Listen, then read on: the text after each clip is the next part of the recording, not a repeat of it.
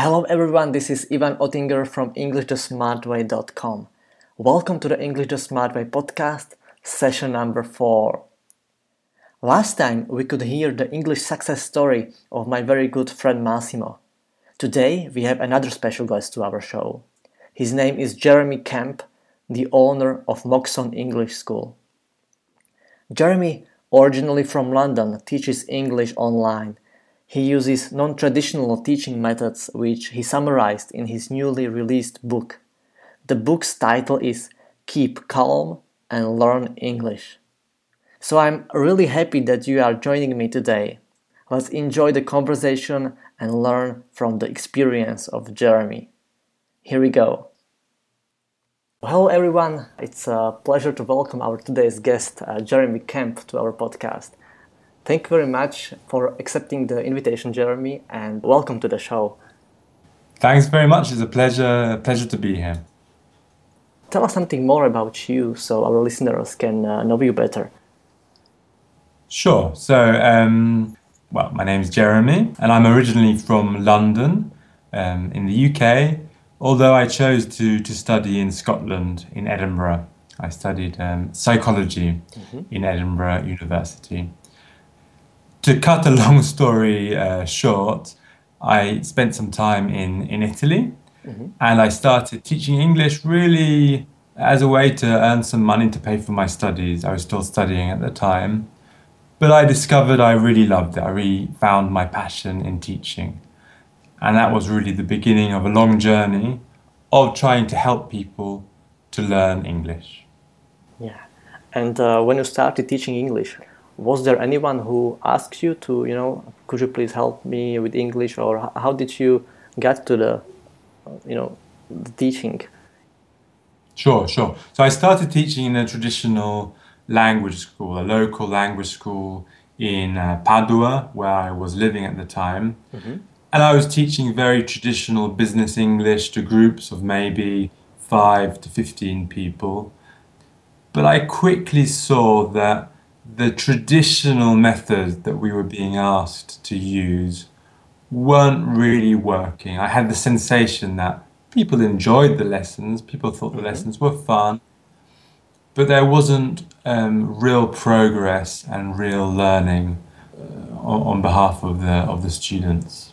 And so what do you think was the biggest issue with this traditional way of teaching?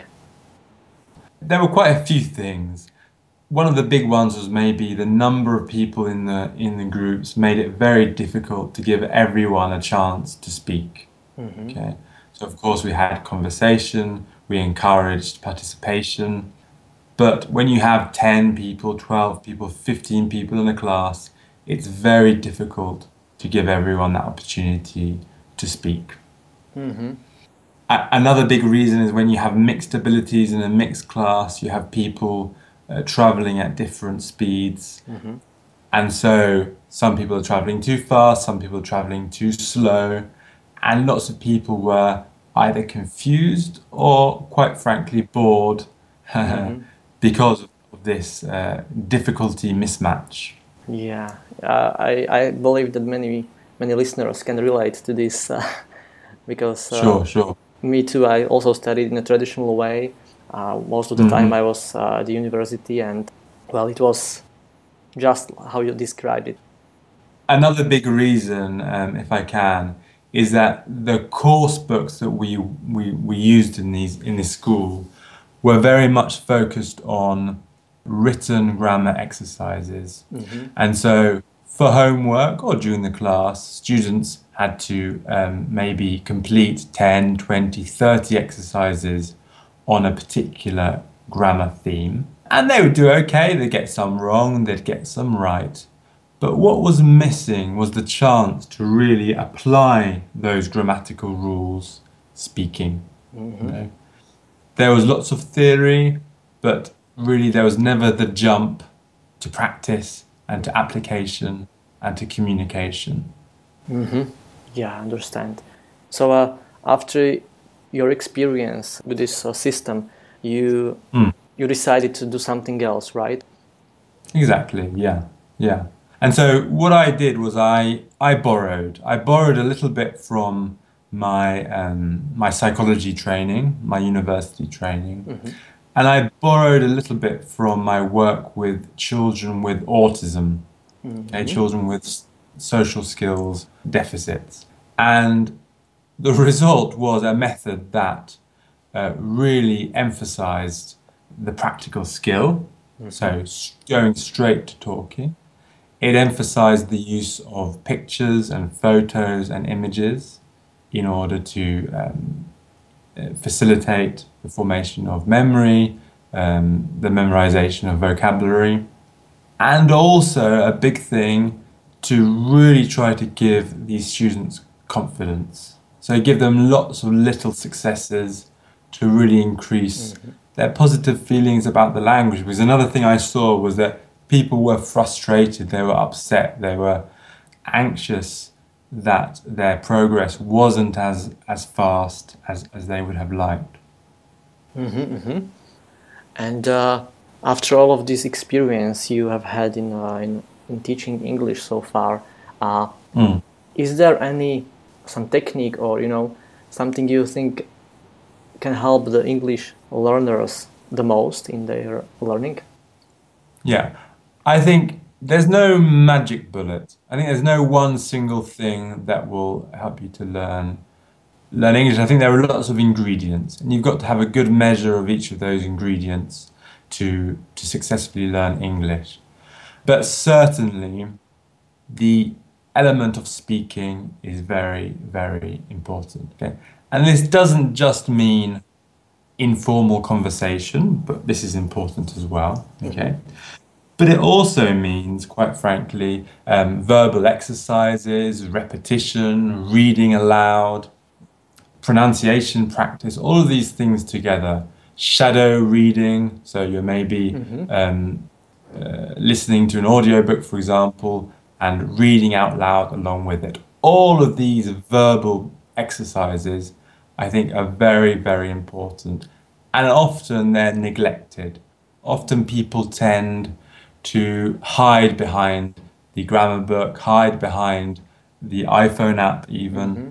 without speaking, without moving their lips and and engaging in that verbal behavior of speaking. Mm-hmm. Using the language in the most practical way, that is speaking. Absolutely. To put it the other way, people are too silent in their studies. People spend too long in the quiet of their bedrooms or their classrooms, Mm-hmm. not making a sound. Okay. Whereas if you want to learn, and if you really want to learn in a deep way and a meaningful way, you have to speak. You have to verbalize those concepts and verbalize those words. Mm-hmm. You mentioned that many people have problems with confidence in speaking. Mm, mm, Have you found a solution, or I don't know how to mm. say, or some technique to help people get more confident in speaking? Because I myself, Sure, I had sure, I had problems with starting speaking, starting conversation, and I was afraid of making mistakes when speaking, and so on and so on. sure. It's not easy, but I think the first step is to acknowledge it. You've got to be open with students and let them know that it's normal. Because I think often students think they're the only ones who are the anxious, the only ones who find it hard, and they think that everyone else is fine and is learning quickly. Whereas actually, most adults who learn English feel that anxiety, feel that lack of confidence when they're speaking.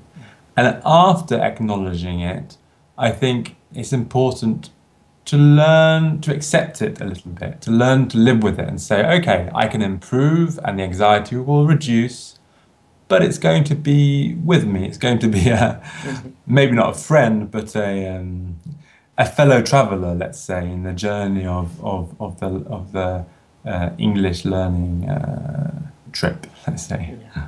Hmm. Thank you. And so now you teach people English speaking. How do you teach? So I try to do two things. So on my website, moxonenglish.com, we have lots of advice and articles.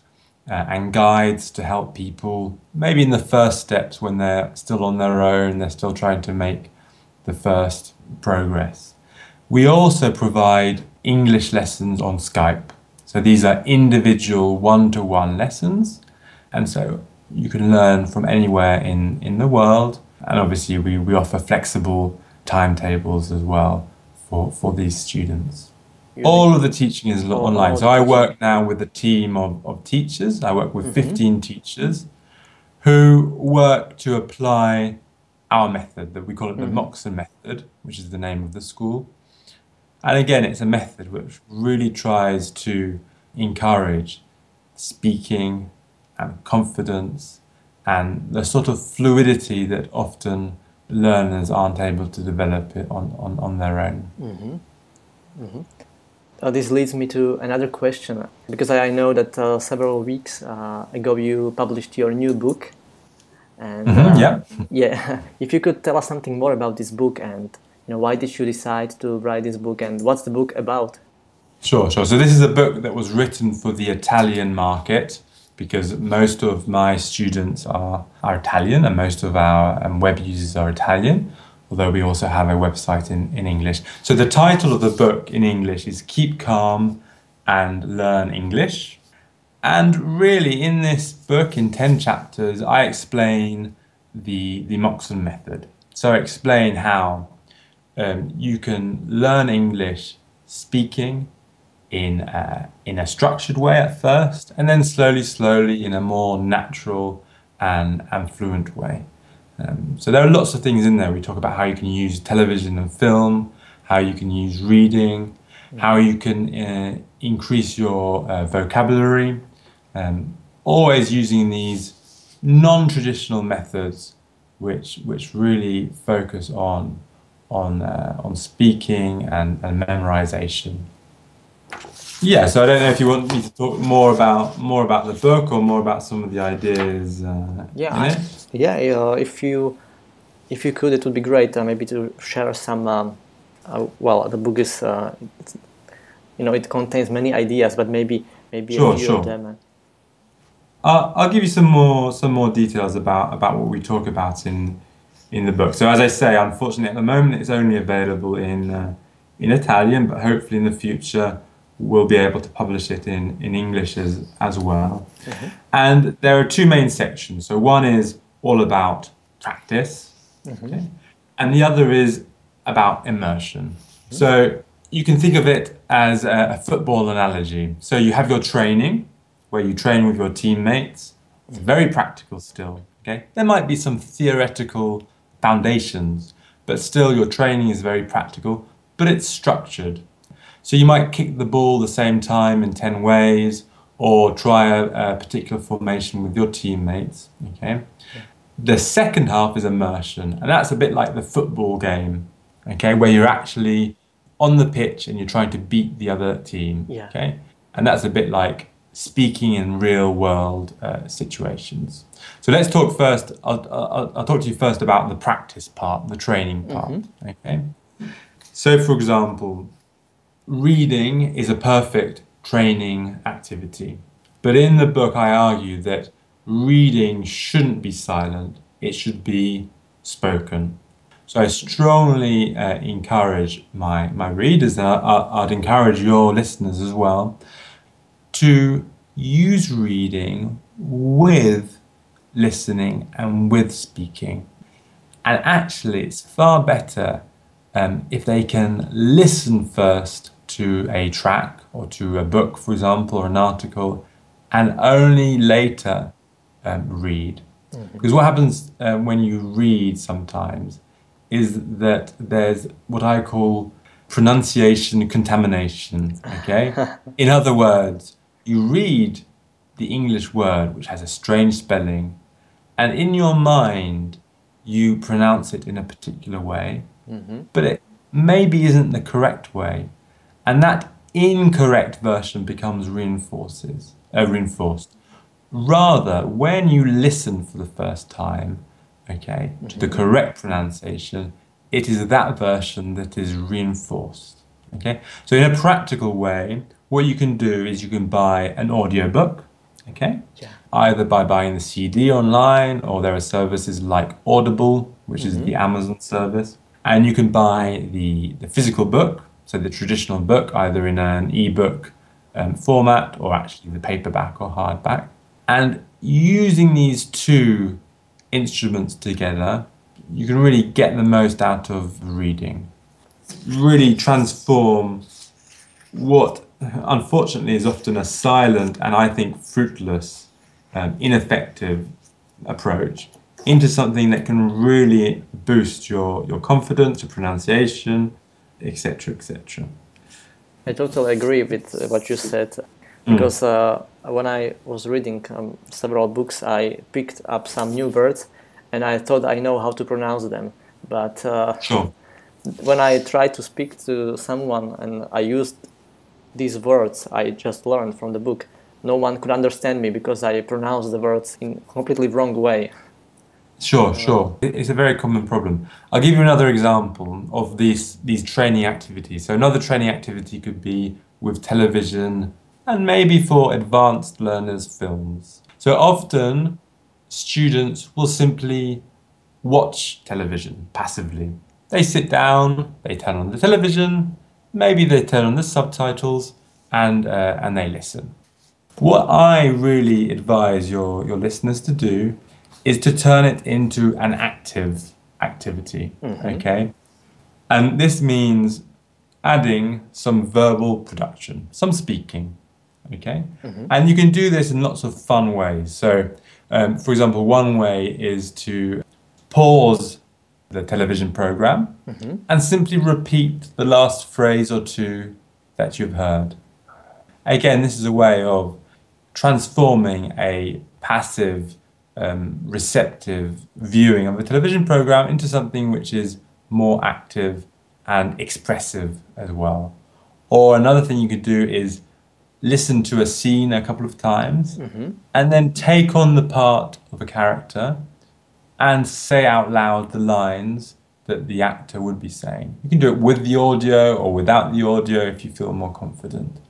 But these are all ways of making sure that your learning is rich and that your learning is deep as well.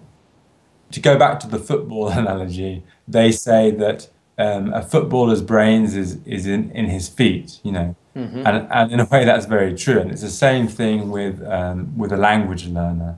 Your brain is partly in your lips and your tongue and your mouth.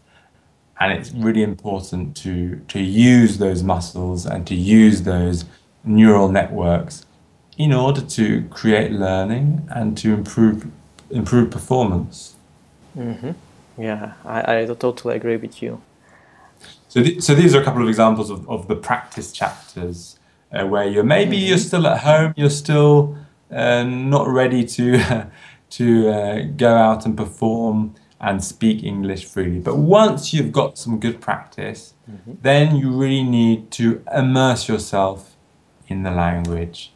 And so in the book as well, I talk about some creative ways to apply what you've practiced, okay, in real life situations. So it could be meeting with native speakers in your city.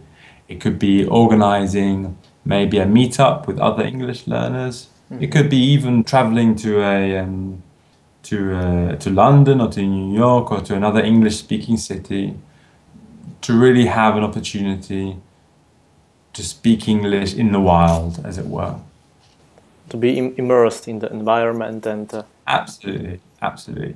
And I explain in the book that immerse doesn't mean simply being in London or being in Edinburgh or in New York or in Washington, D.C. It means interacting with people. It means being in contact with people. It means being in difficult situations as well, you know, challenging yourself to communicate, to relate, to express yourself. I know that for the purpose of writing the book, you interviewed several people Sure. who have some experience in learning or teaching English maybe. Is there anything you have learned from these people about English learning? I learned a lot while I was writing the book and certainly while I was interviewing other teachers, other bloggers about English learning.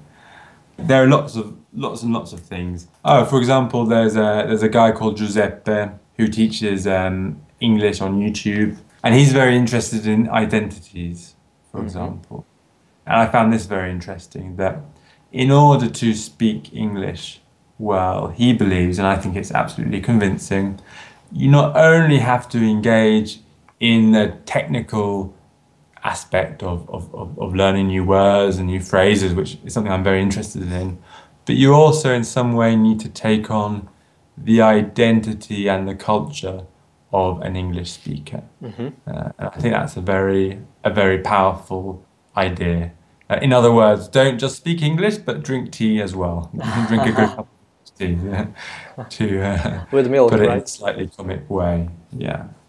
Another piece of advice which comes to mind, another Italian guy called Claudio, who develops an app called Blue Blue. And we talked about this earlier. His advice was really consistency. So a magic ingredient is getting up every day and doing something, not letting days and weeks and months pass by. And if they do, you simply have to wake up and be determined to get back into the good habit of learning every single day. Because, as I've said before, learning English is about building up all sorts of skills and ingredients and muscles. And you can only do that gradually with constant effort. Yeah. So I think that stuck out as great advice. Dedicating, for example, 1 hour a day to practicing. Sure. Yeah.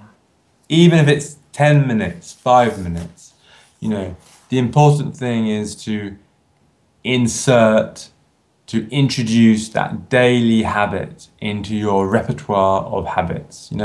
You have the habit of cleaning your teeth, of going to the bar for your coffee, of going to the gym, whatever it is, whatever you do daily.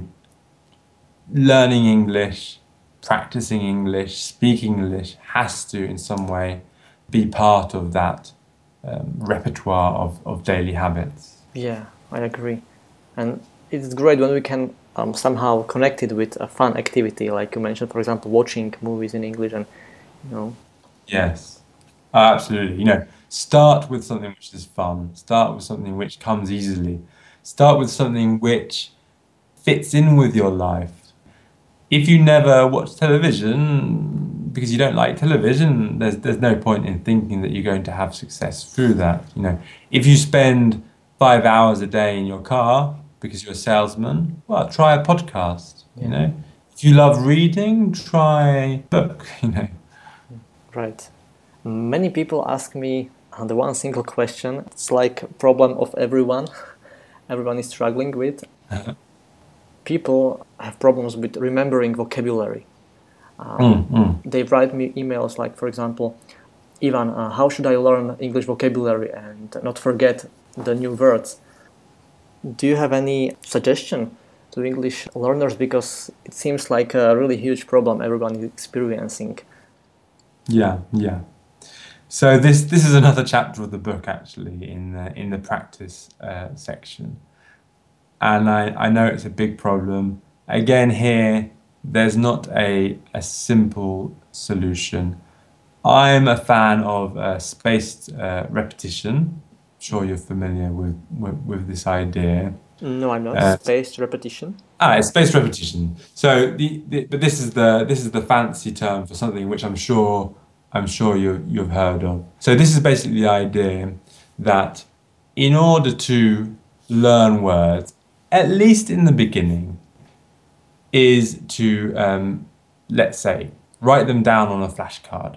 Okay, so you've got a classic flashcard, a piece of paper, and on one side you write the word in English, and on the other side you write maybe the translation in your own language, or you draw a picture, or you write a definition, or you write a phrase in English with the target word missing, the word you want to learn missing. Okay, anything that makes you think of that word. Okay, so you've got two sides, and with this flashcard, again, you have to turn it into an active, expressive activity. So that means looking at the clue or the definition or the picture. So let's say it's a picture of a fish, a very simple example, okay, because you can't remember the word fish. Okay, very easy example. So you look at the picture of the fish and you say out loud, must be out loud, you say fish. Or maybe you don't because you've got a bad memory and you say, oh yeah, what is it? It's that thing, it's a thingy, which, what is it? Pish, is it tish, is it, okay? Okay. And this is one item. The idea is that you have lots of flashcards, obviously, with lots of words and lots of phrases, and that often, hopefully more than once a day, you will be looking through these flashcards and trying to remember and use to say out loud all of these words. So this is the beginning. Spaced repetition is a way of helping you to really consolidate the memory. So at first, you want to review these words once a day, even more than that. But as you become more familiar with these words, as you are able to remember them and to say them, that repetition will become less frequent. So the idea is you move the flashcards gradually between different stages. I use envelopes, so just normal paper envelopes, okay? Mm-hmm. And you can decide on your own system, but something like as much as possible is your first stage. So several times a day. Then you can reduce to once a day, then maybe 3 times a week, then maybe twice a week, once a week, twice a month, once a month, and so on. So you might have 7 or 8 different envelopes. And every time you successfully perform on a word, you move it to the next envelope. Okay? If you repeat a word and if you review a word and you are not successful, then it gets moved back an envelope to a more intense, more frequent stage. Okay. And so obviously, easy words like fish and apple and cat and dog, normally they will progress more quickly through the stages. Strange words and strange phrases, which are more difficult because they're less frequent or simply because they're trickier, they're more difficult to remember, they will progress more slowly. And this system, I believe, is much, much better than a list. Often students will have an exercise book and they will write down words in their exercise book. The problem with an exercise book is that it doesn't allow words to travel at different speeds, to be memorized at different speeds. And really, it doesn't allow you to perform that verbal behavior of looking at the picture or the word in your language or the definition on one side of the card, trying to say the word out loud, and then checking by turning over the card. When you have a list of words in an exercise book, you can stare at it, you can look at it for hours, but you won't be doing anything. There won't be any active consolidation or digestion or internalization of that word. Is that a clear explanation or is that confusing? Yeah, I understand. So it means, for example, that each envelope represents how the word is in the long-term memory. Yeah, that each envelope has a different stage in my memory. Exactly. Let's say every envelope has a different instruction written on it. One says, repeat these words as much as possible. Another says, repeat once a day. Another says, repeat twice a week, let's say. And of course, on the envelopes, if it helps, you can write the dates, okay, that you will have to repeat them, or you can put them on your Google Calendar or your Apple Calendar or whatever you use. So you really are reminded to regularly repeat those words. So this is really one half. The other half of the equation is really simpler, and that is you can have the best system of spaced repetition in the world, okay?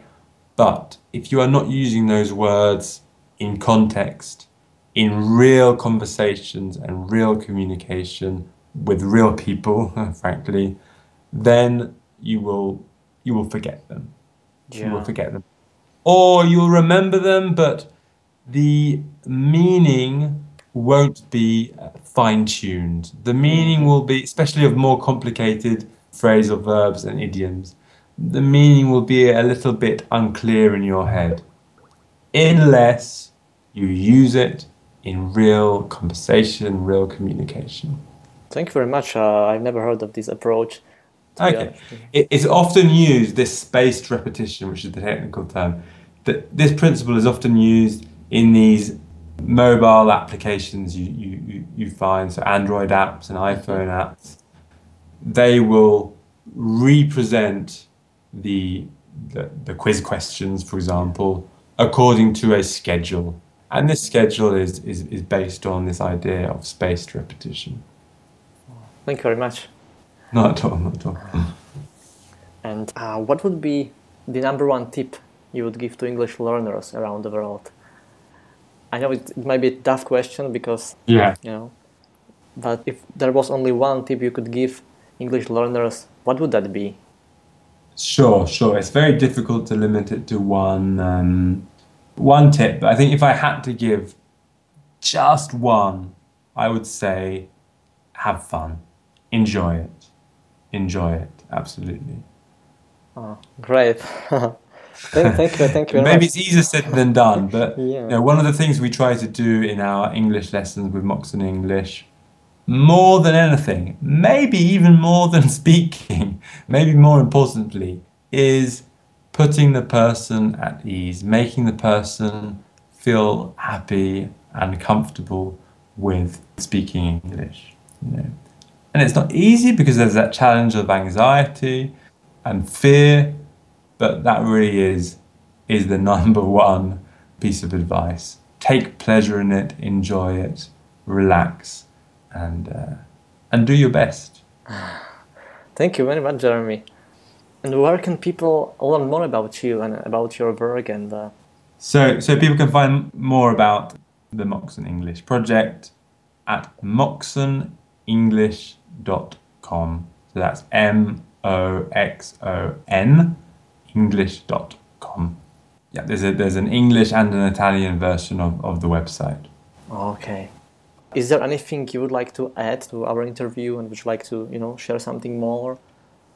No, I think that pretty much. I've spoken a lot, I think, about all sorts of things, and you've been very kind in listening and letting me share my ideas with your audience. So, apart from thanking you, there's nothing else really that I want to add. Yeah, great. So I think we can wrap it up here and thank you very much for your valuable English tips and ideas and of course your time, Jeremy. I appreciate it a lot and I believe our listeners not just enjoyed our conversation, but I hope they also learned many useful tips and tips they can apply in their English learning. So thank you very much, Jeremy. Thank you, man. Alright, so that was Jeremy. It was the first interview with someone who has experience in teaching English, and I didn't know what to expect before. I'm so happy Jeremy joined the interview and shared his wonderful tips and ideas. I learned so much today. Thank you, Jeremy. And also thank you to all of you who listened to the show. Have a great week, my friends. Enjoy your life and enjoy English. See you soon in the next episode. Bye bye.